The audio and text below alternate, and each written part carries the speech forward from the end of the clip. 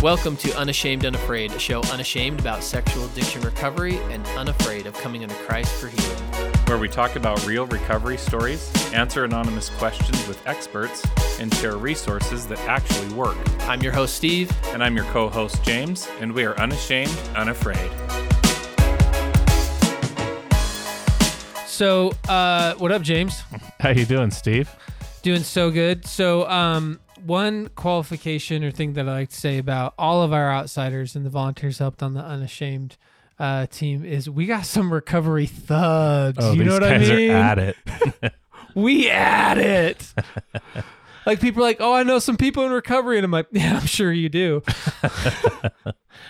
But you ain't got no idea. We got some gangsters to introduce you to. You have no idea, right? So just if you real recognize real, as they say in the rap game, if you want to talk real recovery, I'm not talking raw, like in the BS, circles around it or can't get out of the drama or stuck in the darkness.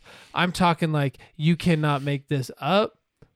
This is what real-time recovery looks like. Amen.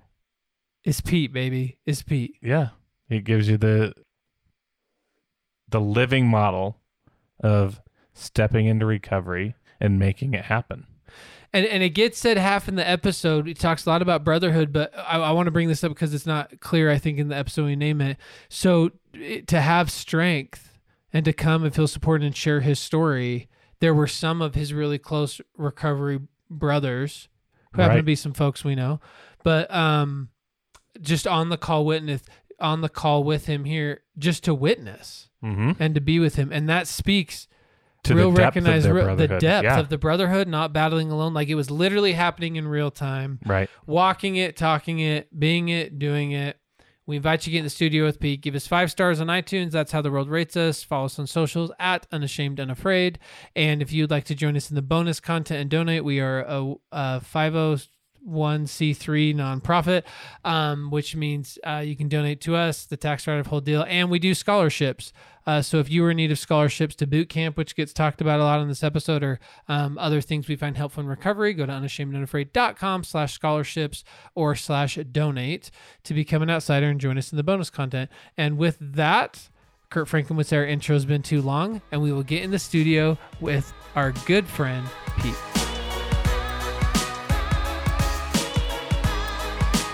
Pete, my brother, how are you? Doing well. Doing good. I'm not doing fine because that's something Matthew West would chastise me for saying. Correct. Hashtag if you don't listen to Matthew West and all of his music, I don't know. It's Broken Things to Mend, one of my favorites. Favorite Matthew West song for you, Pete? Well, I like the I'm fine because it woke me up and realized the first time I listened to that boot camp, I was like, you know what? I'm just a bench warmer at church. I need to dig in a little deeper. And when people ask me how I'm doing, I don't need to say I'm fine, but CT, who you all know, taught me to instead ask the question, how's your heart? Because that's a question that is more involved. So my heart is good today. I'm grateful to be surrounded by all you guys and grateful to I invited 2 guests who are not new to the show, but Theron and Seth both have a big part of my story. So I wanted them on. And Evan Hathaway does too, who's going to be on an episode before mine airs, I would imagine, Hitty and Missy's story. That's correct. Evan couldn't be here tonight, but he's here in spirit. So excited to be with all my brothers. So, Pete, there's already like this vibe off of you, we have a quote we like to throw around that you meet, men in positions of authority, and then you meet men of authority. And there is a sense of you, like just like in Gladiator, when you're like, oh, that dude's for real. Mm-hmm. So I'm assuming that you didn't always have this Lion of Judah, passion of God, also sweet and kind spirit radiating off you. I imagine that that's not how it's always been. No. Nope. Only more recently, in the past year or so, did I finally wake up. So tell us the story. Tell us where it starts. Tell us what happened. So I've been in a number of 12-step groups, and I've gone and written out my 4th-step inventory many times, and a 1st-step inventory as well. And it always confused me because in the Church of Jesus Christ of Latter-day Saints, the LDS Church, we're taught that we're baptized at age 8, and prior to age 8, we're not culpable and we can't be that we're free of Satan's temptations. But when I look at my story, there isn't a thought that I've had where I wasn't drawn towards curiosity about my own body, or really curiosity towards women's bodies either. Certainly as a kid, I didn't know what any of that was or what it meant. As I went through puberty and as I got older, I started to recognize what that was. And later on, it corrupted and turned into lust.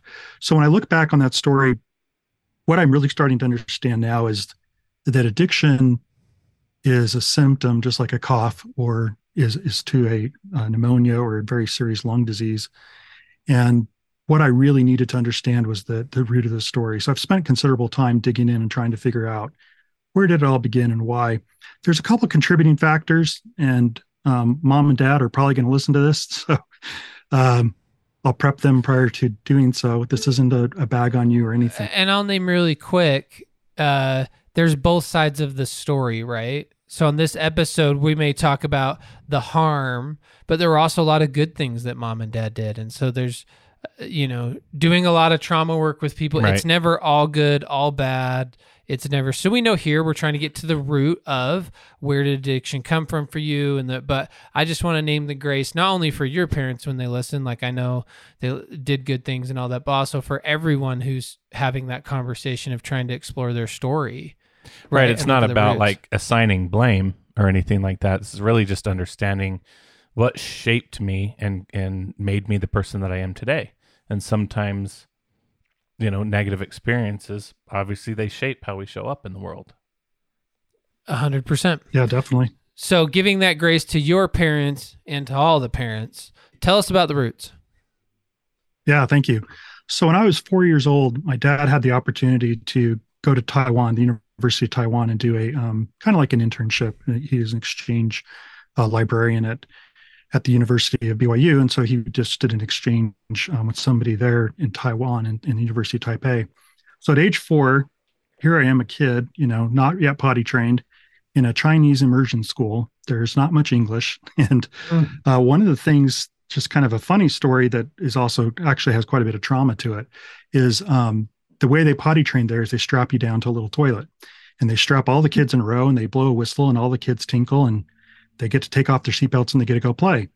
I wasn't trained that way. And so I had no freaking idea what was going on.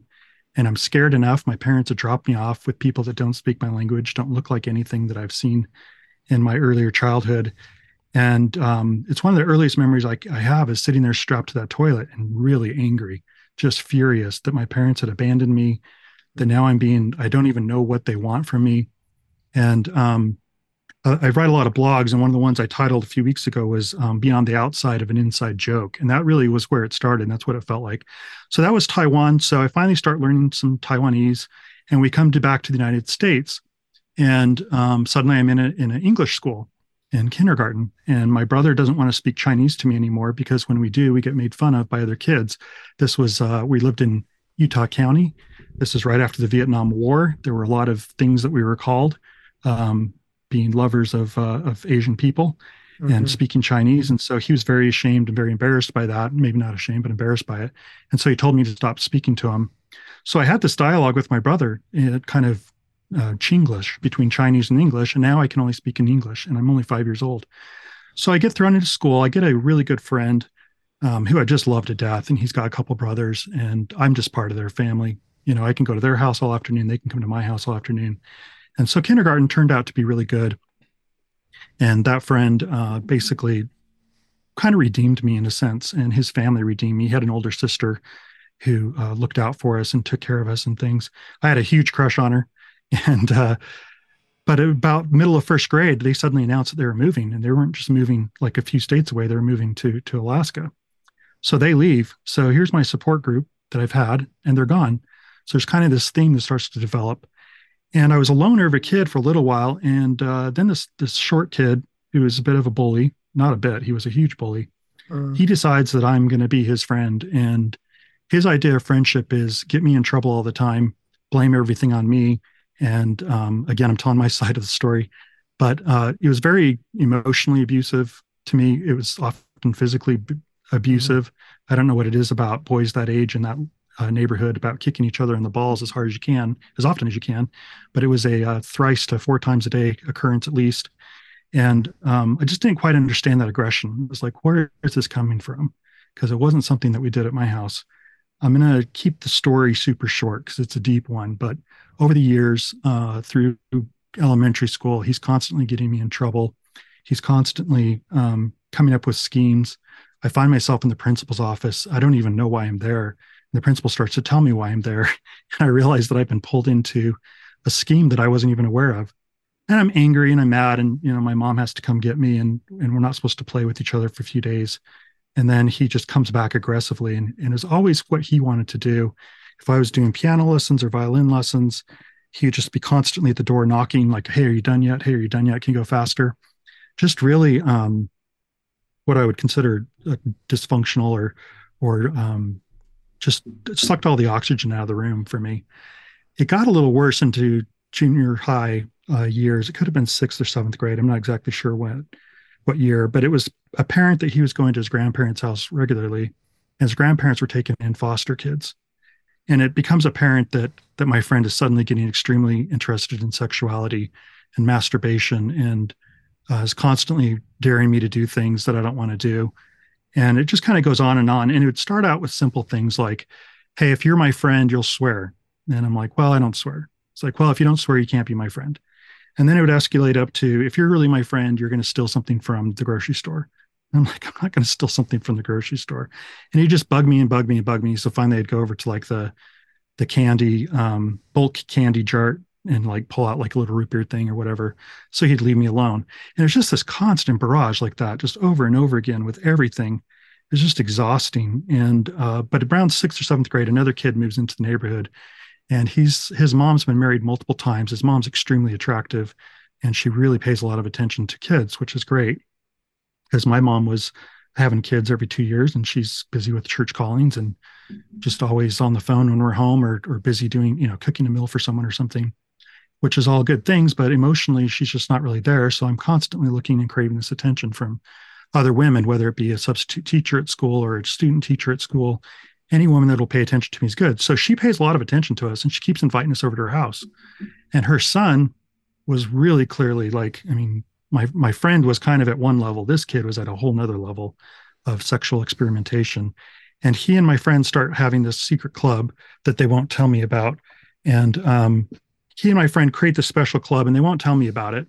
And they keep telling me that I'm not man enough to be in the club. And they just constantly are whispering right in front of me. They're doing inside jokes. And I'm just kind of sitting there like, what is going on? Here I had this friend finally, and now he's being a real jerk. Like, what's going on? So I beg and I plead to become part of their club. And they finally say, okay, so the story I'm going to tell now didn't come out to about 10 years ago in therapy. Prior to that, I didn't remember a single thing about it. And it's kind of a painful one. And that's why I've got some of my friends on the phone that I do, because they've had some similar stories that were much worse than mine. But regardless, the impact to me was detrimental. Well, I'm gonna bring your friend in right now. So in recording Theron's story, I said, which is still to date one of my favorite stories we've ever recorded for me personally, just like for my own recovery. There's something about Theron's story that lands. And I said, Theron, I feel, sheepish sharing my story and stuff because your trauma was so much worse than mine. And so I kind of feel dumb, or small talking about mine, or that it affected me as much as it did. And he was very bold and graceful, but very direct in correcting me and saying, no, we don't compare trauma. Everyone's trauma is big. It matters. So I'm actually not going to agree with you, and let us hold this moment and with your friends here sacred in that what happened to you mattered, that it is that big as everyone else's trauma and what they've experienced here. Yeah, thanks for that qualification. Because when I heard Theron's story the first time, I did think all those things. And as I've gotten to know him better, and he's been with me to dig deep into it at Advanced Boot Camp and through texts and phone calls, my pain is my pain and my mess is my message. And And I'm grateful for it now. But so what happened? This is around seventh grade. I honestly don't remember exactly when. Uh, there's an afternoon, and they invite me and a couple other boys over for lunch, and they go down in the basement and they lock the basement door, and I'm like, all right, whatever. And they want to start playing games and stuff, but they said, but before we do, we have to initiate you. And started getting really weird. So he pulled out like this Indian skull and made me put my hand on the skull and swear that what's going to happen, I would never tell anybody, and I'd never divulge or discuss, or else this Indian would haunt me for my entire life. Mm. And so I'm like, okay, this is stupid. I'm not going to do that. In church they teach us not to do things like that. So I start to leave, and they're like, well, if you leave, you can never come back. And they're begging and they're pleading, and they're like, don't worry, it's going to be fine. So I eventually do the swearing on the Indian's head. And one thing leads to another. I won't go into graphic detail here, but the bottom line is people's clothes are coming off. Boys are starting to do things to each other that I haven't seen boys do to each other. And they're trying to get me to do it as well. And I don't want to do it. And I tell them repeatedly, I don't want to do it. And I could tell them repeatedly, I want to leave. And they would say, well, just do this one little thing. And if you'll do this one little thing, we'll leave you alone. And it would be something innocuous. So I'd say, fine, that's fine. And, but I really didn't want to stick around. And I was like, if this is going to keep going on, like, I'm out of here. And they just kept pressing and pressing. And eventually I gave in and did a few things. I wasn't happy about it. I was getting more and more furious by the moment. And the second his mom started pounding on the door saying lunch was ready, like, everyone kind of did a no crap moment and started getting their clothes on real quick. And I bolted for the door, and I was outdoor and I was running home. They caught up to me, tackled me to the ground, and held me there. And at this time I'm just crying. I'm furious. My face is red. I feel like I'm 110 degrees, just ready to kill somebody. And they're telling me, if you say anything about what's happened today, your parents are going to be in trouble. We're going to be in trouble. Our parents are going to be in trouble. People are going to go to jail. You're going to have to go through before a judge at a court and explain what happened. So don't ever say anything, because if you ever do, that's the end. So I'm like, now what? I go home and my mom kind of sees I'm upset. I just stormed my room, and I was furious. I was so angry, so pissed off. And it just destroyed me. I mean, this is not what I was brought up to do. This isn't I was like, where are you, God? Like, what's going on here? What the hell was that? And why did I have to be involved in that? And why are these guys, why was it so normal to them? Why did they think it was okay to do to me? They're supposed to be my friends. So I'm just angry and I'm furious, and I start to make agreements with God. Or I think I'm making agreements to God. I think I was really starting to make agreements with Satan. But I said, okay, I'm never going to tell anyone about this ever. In fact, I'm going to try and forget it ever happened. But I promise I'll never do this to another kid. And I promise that I will never talk about this. And I'm actually going to promise that I'm never going to think about it again. And I don't ever want to treat somebody the way I've just been treated. Things get kind of escalated in other areas of life, and both those boys end up going before the courts, and it comes out that they had been sexually molested. The one kid, who was the newer kid in the neighborhood, he got sent away for a little while. So then the shame and the guilt of this is even deeper. Like, if I say anything, that's what's going to happen to me. They're going to whisk me away. I'm going to go to some psychiatric ward or some boys' school or whatever it is, and be and have to go through all that. So I start to become very effective at just sealing this up, but I'm really angry all the time. And I think my parents, they don't remember, because I've asked them, but I would imagine, just because I remembered them asking me, like, what's wrong? What's going on? Like, why have you changed? Because I was so angry at everyone. I was so furious with everyone. And it took a long time for that to quiet down some, but it never really did quiet down.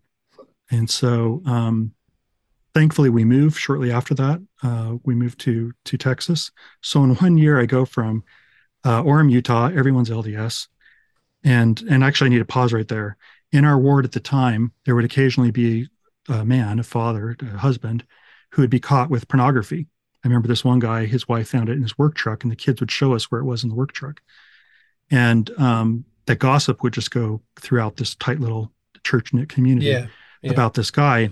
So he was a pervert. He was disgusting. So I'm like, well, I'm never going to do that stuff, because that's gross and disgusting, and I don't want to be labeled a pervert. But so let me get back to the story. So I moved from Orem, Utah, where everyone is LDS, to College Station, Texas. And before we go to this other chapter, kind of knowing what you know now and looking back on it, like, what would you say were the messages you got about yourself? Oh man, I'm unworthy. I'm not worthy of God's love. I've done the most abhorred thing, and I allowed the most abhorred things to happen to me. So that was part of the agreement I made too. Is like, okay, God, I recognize I'm probably not going to hit the top tiers of heaven, but I'm going to try my best to do okay. I can't undo what's been done. Yeah. Yeah. Well, and it sounds like part of that narrative was like that it's something you did, it's not something that happened to you. Yeah, I was convinced that I was culpable for what had happened.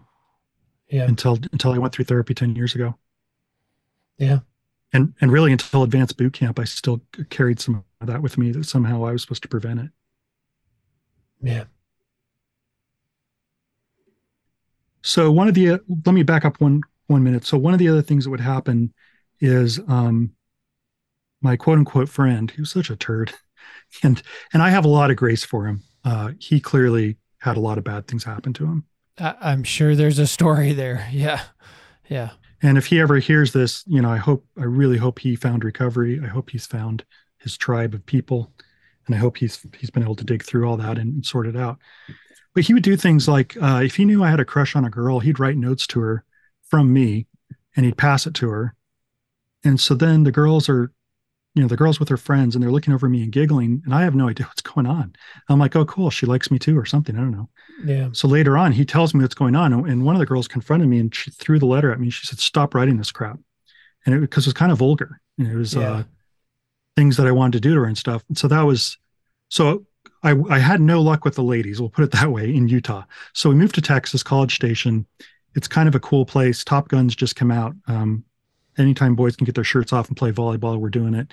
And it's just it's this tight knit little LDS community, because the school is predominantly Southern Baptist, and that's kind of weird too, because their perception of us is that we're not Christians and that we're evil, and we're cults and things like that. So that was kind of an interesting twist. But we're this tight knit little LDS community, and now everyone's kind of pulling for each other, which is cool. And for the first time, I have a girl that has a major crush on me, to where she's dedicating songs to me on the radio on Friday nights. The song "Found Out I've Got a Crush on You," like anytime I heard it on the radio, it'd be like, "And now a special dedication to Pete. You know who you are. I'm your secret admirer." And so for those of you who don't know, back in the day, like in James's day and Pete, back with these old guys, there was, you had to listen to songs on the radio, so you couldn't jump on Spotify or your smartphone or whatever. And you would call in and request songs or dedicate songs. It was and you had to sit with your tape recorder ready to hit record the second that the song that you really liked started, and the DJ was talking over the first 5-10 seconds of your favorite song, and then they would cut off your favorite song like 10 seconds too early. So I just wanted to make sure we identified the largest pieces of trauma in your stories. Right. Okay, I have a song stuck in my head for months. You couldn't find out what the song was. Yeah, exactly. We're living a high life, we're singing all the songs from Top Gun to the girls with their shirts off while we're playing volleyball. And there's a girl that I really like, but her best friend is this girl who has a crush on me. So it's kind of this bizarre thing, because I really want the girl I like to like me back, but she's not going to step on her sister. So that was kind of weird, but it was fun too. It was nice to be wanted by a girl, instead of chasing girls that thought I was just weird and could kind of I'm not casting judgment, but I can see, looking back, that there was something about me that probably most good girls just saw or felt or something, and we're just kind of like, something's a little different with that kid, because I hadn't dealt with the trauma. And maybe I'm projecting that, but I'll talk more about that here in a minute with my wife, and how she kind of feels the subliminal what's going on underneath the surface. I want to add in that you're not crazy. Lecrae talks about it in his first book. So he was molested as a kid as well. And he said there was like almost this like secret radar that everyone had that they could ping off of people. Like, hey, I've got baggage. Oh, you have baggage too. Now we kind of have this knowing, right? And a sense. And so, no, I don't think you're crazy. All right. Thanks for the validation. Appreciate that. So we're in Texas, and this is, I don't know how many of you who grew up in Utah, moved to Texas, this is a major culture shock again. This is a new language. People are saying y'all. People are talking faster than I've ever heard people talk before. And they're talking slower than I've ever heard them talk before. And they're using words that don't make any sense to me. Like I remember I was literally sitting in my physical science class, and our teacher had this really thick Southern accent. And I was just looking at her, and it was like I was back in Taiwan. Like I didn't know what she was saying. And she'd be looking right at me and she'd say, "What's wrong with you?" I don't know. I don't understand what you're saying. And so I was kind of on her crap list from day one because I didn't understand what she's saying. So I'm learning all these new words. I'm learning if you call a drink a pop, that somebody will literally pop you on the head with their fingers. So I got to call them a Coke, even though it's a Pepsi or a Sprite or whatever. Mm-hmm. So I'm learning all this new lingo, and I'm learning new language, and I'm learning a new culture that's not predominantly LDS. And then my dad gets a job at Columbia University. So within 9 months, didn't even unpack some boxes, we're moving to New Jersey. So from Orem, Utah to College Station, Texas to New Jersey. And the only thing I knew about New Jersey was from a really old show called Hill Street Blues, where somebody gets murdered at least once every episode. So I'm thinking, great, we're going to go to this high school where I'm going to get murdered, and it's going to be a bunch of street thugs and drug dealers. Well, my dad had done his research, and he'd found the school that had the highest number of kids going to college from high school. So he moved us there. And this was like literally Hollywood 90210. Man, all the references in the 80s. Sorry, guys. But we literally are living on the wrong side of the tracks in the sense that my dad, on his salary, which was a good salary compared to what he'd been making before, but compared to the multimillionaires that we were moving in with, there's only one part of town we could live in. So now I'm in this town, and again, it's a whole new slang. It's a whole new lingo. I'm going to school. Now my brother and I are the only two LDS kids in our high school. And one of the teachers said we're the only ones that he knew of in many, many years.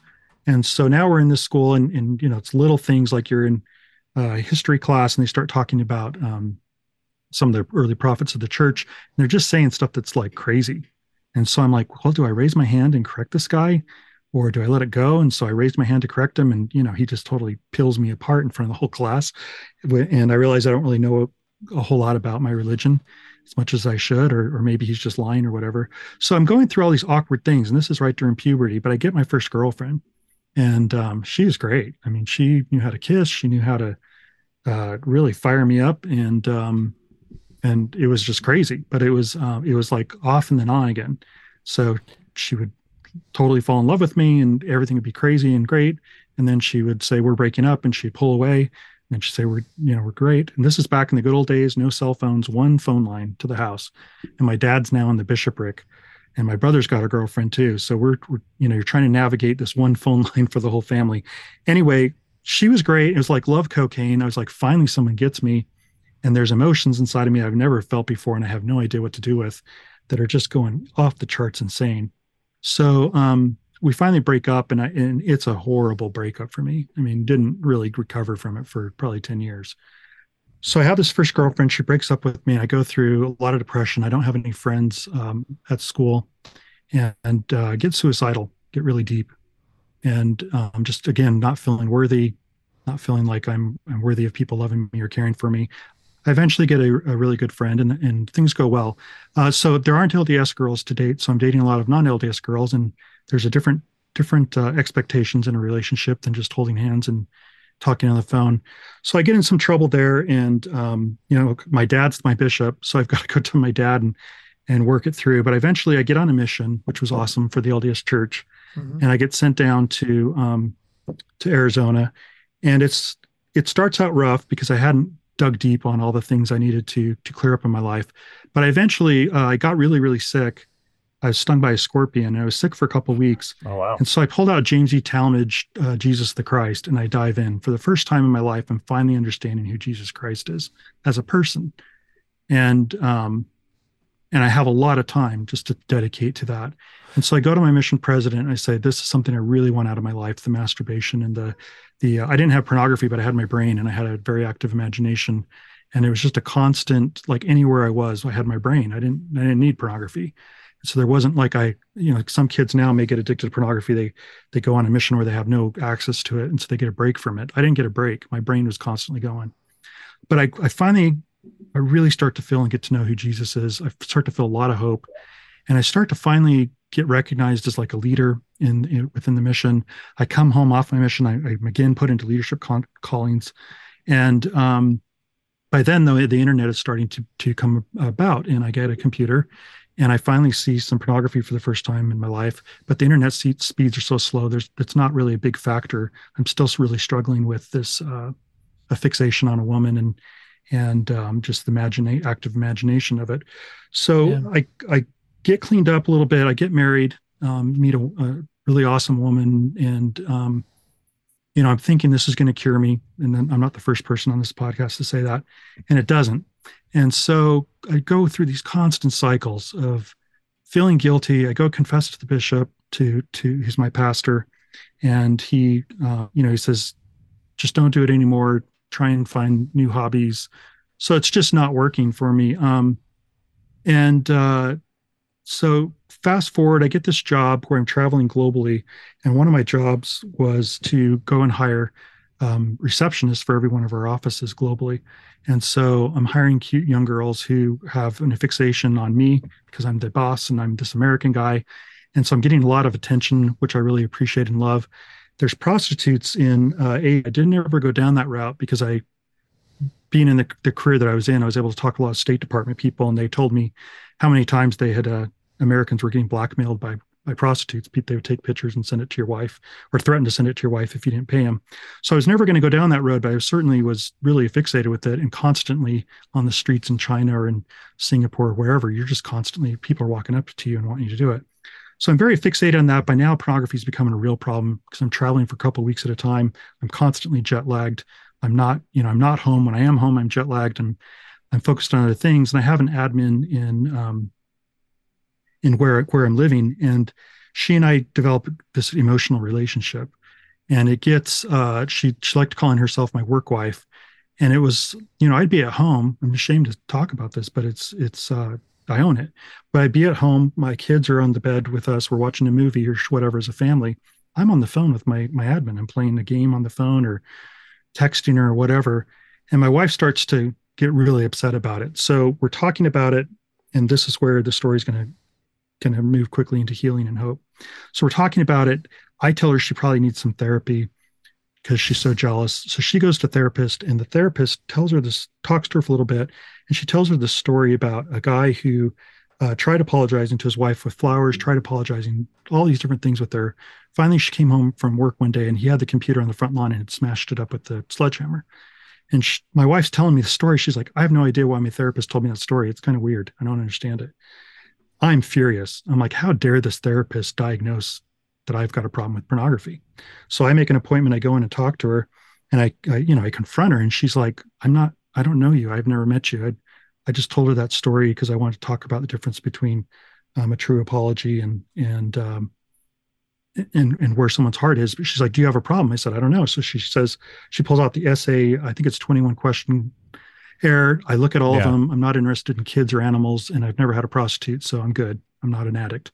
But she starts working with me. She starts introducing me to 12 steps, and I eventually start going to 12-step groups, but I go close to my work, not my home. Fast forward, I moved down here to Arizona, and when I walk into my first meeting, 12-step meeting, everyone knows me because I look just like my brother. So my anonymity's gone. And that's when I finally start really hanging out with guys who are in recovery. And I got into an online program called SAL, and through that I met this awesome guy who's now he's a Catholic deacon actually, who invited me to the first boot camp. And I remember walking to the first boot camp, and I'm like, okay, I got this down. I've been through the 12 steps a couple of times. I've had a sponsor. Wait, you can't say awesome guy and not give him a shout out? Well, his name's Tony, and he knows who he is. Yeah, what up, Tony? We see you. Yeah, man. So Tony's awesome. And I remember I was going to cancel 2 weeks before, and Tony said, I can't remember his exact words, but he basically said, well, you can do that, but you really got to think about what's the most important thing in your life. And if you feel like canceling for work is the most important thing in your life, then you go ahead. So it's like, crap, I can't back out of that. So I show up to boot camp, and I'm thinking, I've been through 12-step meetings. I've been through everything. I'm not going to learn anything. This convention of LDS guys sitting around singing hymns. I don't know what's going to happen, waiting for Kumbaya. And then boom, first session, dive right in. Theron gets up and tells a story, and I'm like, holy crap. Okay. This is going to get real. This is awesome. Awesome and scary at the same time. because I've kind of told my story to some people, but I've never told my story in depth.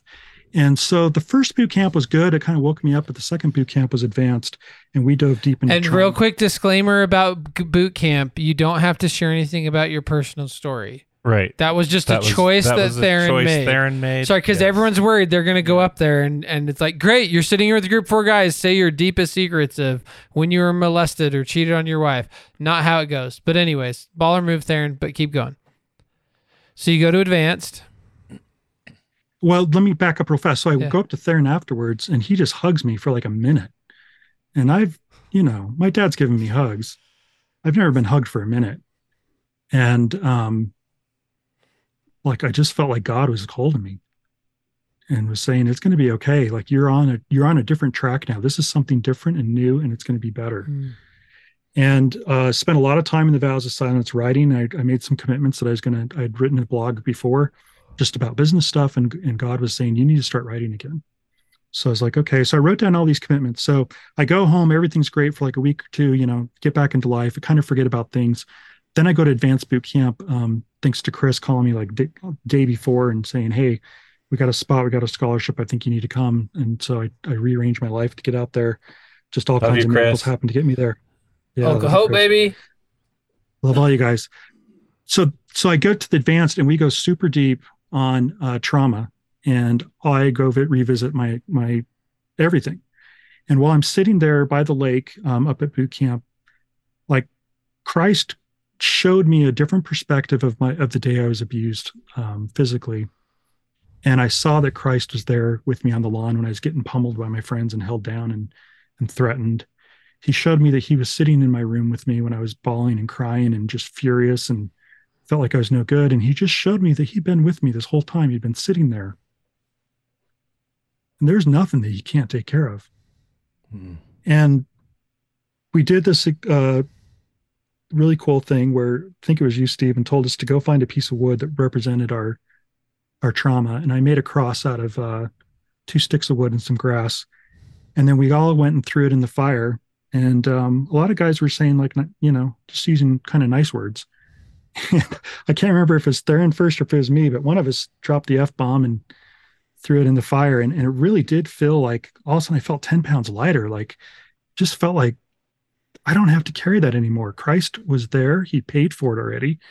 And I can't sit there and argue with him about the bill. It's done. So I reopened my book. When I got home, I reopened my first book from boot camp. I looked at my second book and I was like, okay, I made all these commitments and I didn't do any of them. So I just started texting people immediately. And it started out with 2 or 3 people. Now I sent out a text to over 100 people that are just my story of my recovery and my heart and things that are affecting me or have affected me, or if I'm working with somebody, something that's affected them that's reminded me. And by doing that, I started to get people who were responding back.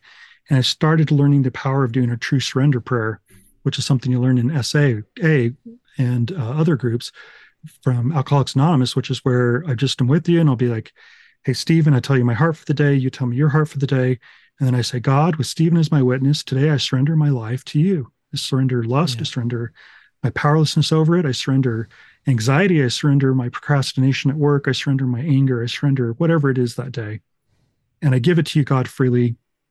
And then I pray for Stephen or whoever I'm talking to on the phone that their life will be good. So it's a 12 steps. So it's basically you're running through all 12 steps in one prayer. And it's pretty awesome. Because every time I do that, I just recognize I don't have to have the answers. I tried for my whole life to have the answers. I don't have them. They've been given to me, but I don't own them. I can borrow them when I surrender myself to God, and I can share them with others. But that's the only time I can be in recovery is if I'm constantly working at reaching out and getting to know other people. So I've been trying to bring the message home to my local area. There aren't any guys here that have been to boot camp, but I'm hoping we'll see if that changes here in 2 weeks up in Williams, Arizona. But I constantly stay in contact with these guys. I'm in the Boise Band of Brothers. I've been adopted, got to go up to Boise boot camp last year. That's why Seth's on the call and others. And it's just has changed my life. And it just surprises me because I've been to a lot of different groups, and the LDS groups, I don't know why it is, but we really struggle with this brotherhood concept. I don't know if we get so caught up in, we've got an important calling in our church. You're assigned 2 families to do what they used to call home teaching. Now they call it ministering. I don't know what it is. Like we just say, well, that's what I'm supposed to do. And then I'm too busy to go do other things. So I've been starting up like monthly, we just call it breakfast burritos with bros. They just come to my house. We make burritos. We hang out. Like there's no other, it's cheap. It's easy. It's fast. It's on a Saturday morning before things get busy. And I'm trying to do all these things to reach out locally because I love my band of brothers. Yeah. And I love my Boise band of brothers. I love the one up in Phoenix and Mesa, Gilbert area. But, and I love my band of brothers in Utah, but I need one locally. And God has told me, like, I've given you these guys who have an amazing heart and they're going to strengthen you. And then when you're home and local, you need to go strengthen others. And so I get a lot from all of you, and then I go and give it out. And that's really what's changed my heart. And my wife's totally seen that. And I haven't really told a lot of the story about my wife. Sure. But bottom line is when I disclosed 10 years ago, she was at first relieved because she finally had a name for what the crap was going on in our marriage and why I was so weird and acting so defensively and secretive all the time. And then she was super angry and she left the house the next day. And that's been a cycle through time. The one other thing I want to say, because we just did a Hope and Healing conference. Kurt Franklin was a speaker last week 2 weeks ago up in Boise. And one of the things that came out from that is couples in recovery. And I'd never experienced couples in recovery, but there were couples that were sharing their story. And I started to realize that's the next step for my wife and I to have true healing is we've got to work together on the 12 steps. We've got to work together on identifying the triggers because I'm triggering her and she's triggering me. And most of the time it has nothing to do with her. She's triggering an abandonment wound for me, or she's triggering I'm not feeling loved or whatever. And then I'm triggering things in her. So that's my road right now. That's the next big step for me is to figure out how to recover as a couple. And I've done a lot of talking, but I think that's the majority of my story. Like I just cannot live without my brothers. Today I had a couple phone calls in the morning, and I'll leave a voice message if they're not available, but I'll keep calling until I get somebody on good days. And when I do that, I don't have any issues with relapse. The day just, no matter what happens that day, just seems to go well. The days that I think, I'll be fine today. Maybe I get by a couple of those days in a row, but eventually they come and get me. So what I'm really trying to learn to do and practice is to reach out all the time and to reach up to God all the time. Because before, God was a great crisis manager. If my life was in the crapper, then I went and found him. Right. But if it was going well, I just thought, nope, I'm good, God. You don't have to worry about me today. You got all your other children. Don't worry about me, man. I'm good. So that's the arrogance and the insanity. Yeah. I got it figured out today, God. I don't need you today. Oh Lord by NF if you want a good soundtrack for that dynamic. So Pete, I just want to ask because this was a feeling I had often, early in recovery, and so I might like people to speak to it. So like you just kind of an hour, we could spend days to actually really honor your story and your experiences, what happened. So an hour is like a freaking flyover, right? It's like fanning the pages of a book and then setting it down. And so from that perspective, right, like I just know early in recovery, just being like, because I had not experienced a change of heart in God or real healing for me. And like, so to people early in recovery or who have been trying to find it and feel like they can't find it, when you just kind of like come into this space of like, yeah, and I just started calling all these guys and surrendering it to God, and God just showed up big, and it's just different now, and it's awesome and changed, and I'm loved. Like it just sounds like for those who are early recovery people like me that are like, cool, thanks for the Willy Wonka fairy tale story. What actually happened? So how would you speak to that guy that's just like, cool for you, I guess, if that's it, but like, how do you speak to the depth of what really happened? Yeah, I glossed over a lot of the details, and it's still a daily practice that I have to focus on. I was scared to death. I had a sponsor. So one of the true beginnings of 12-step recovery for me is I had a bunch of time off of work that I could take. They encouraged us, or actually kind of forced us to take a month off every 5 years at my work to reconnect with family, and just is their idea of work-life balance. Give us your life for 5 years and we'll give you a week back. But I was, at that point, I had disclosed to my wife, I had multiple relapses and she was done with the marriage. So I was actually considering going to a 90-day in-treatment program. they're thousands and thousands of dollars. I didn't have the money. So I decided I'd do my own at home. So here I am after traveling constantly for my work, probably 40 weeks a year. Also, I'm home for 6 weeks. And I'm thinking, this is awesome. I'm going to connect with my wife. It's going to be so great. I drove her freaking crazy. She was ready to kill me. And so I was talking to my sponsor about it one day, and he said, how many guy friends do you have? And I said, well, I got this guy at work. That guy goes, no. You're going down to Mexico, because I live pretty close to Mexico. You get arrested. Who are you going to call? And I'm like, my dad? He's like, no. Who are you going to call? And so I'm like, you? He's like, I'm not going to come help you. Who are you going to call? So he said, he gave me homework. He said, you're going to go get 12 guys, because 12 is a good number. 6 of them are going to be addicts, and 6 of them are not going to be addicts. And they're going to become your band of brothers. He didn't call it a band of brothers, but he said, this is going to become your quorum, your group, your crew. Right. And you're not going to get them right away. And it's okay. This isn't an overnight homework. Just do it one at a time and get it done. So I started reaching out in the beginning to people, and I wasn't getting any response back. And man, did that hurt the abandonment wound. Yeah. Man, did that PTSD of you're not worthy. But I kept at it. And that's why I joined SAL, and I joined a couple other groups. And that's how I met Tony. I was in a 90-day online program where I was required to do a couple surrenders a week. And so I saw Tony on the calls, and I was like, I kind of like the way Tony does things. He's kind of a no BS kind of guy. So I reached out to him. He's like, yeah, I'll do one a week with you. So I would start calling him, and that was kind of an easier one. But then getting more, like my sponsor kept challenging me, like, you got to go find more. And it took a long time, but going to boot camp has really accelerated that. I mean, now I've got well over a dozen guys. I don't know how many of you bail me out of jail yet, but we'll get there eventually. Give me a call. I'll call, see what I can do if you're in jail. Try not to get in jail though, especially not in Mexico.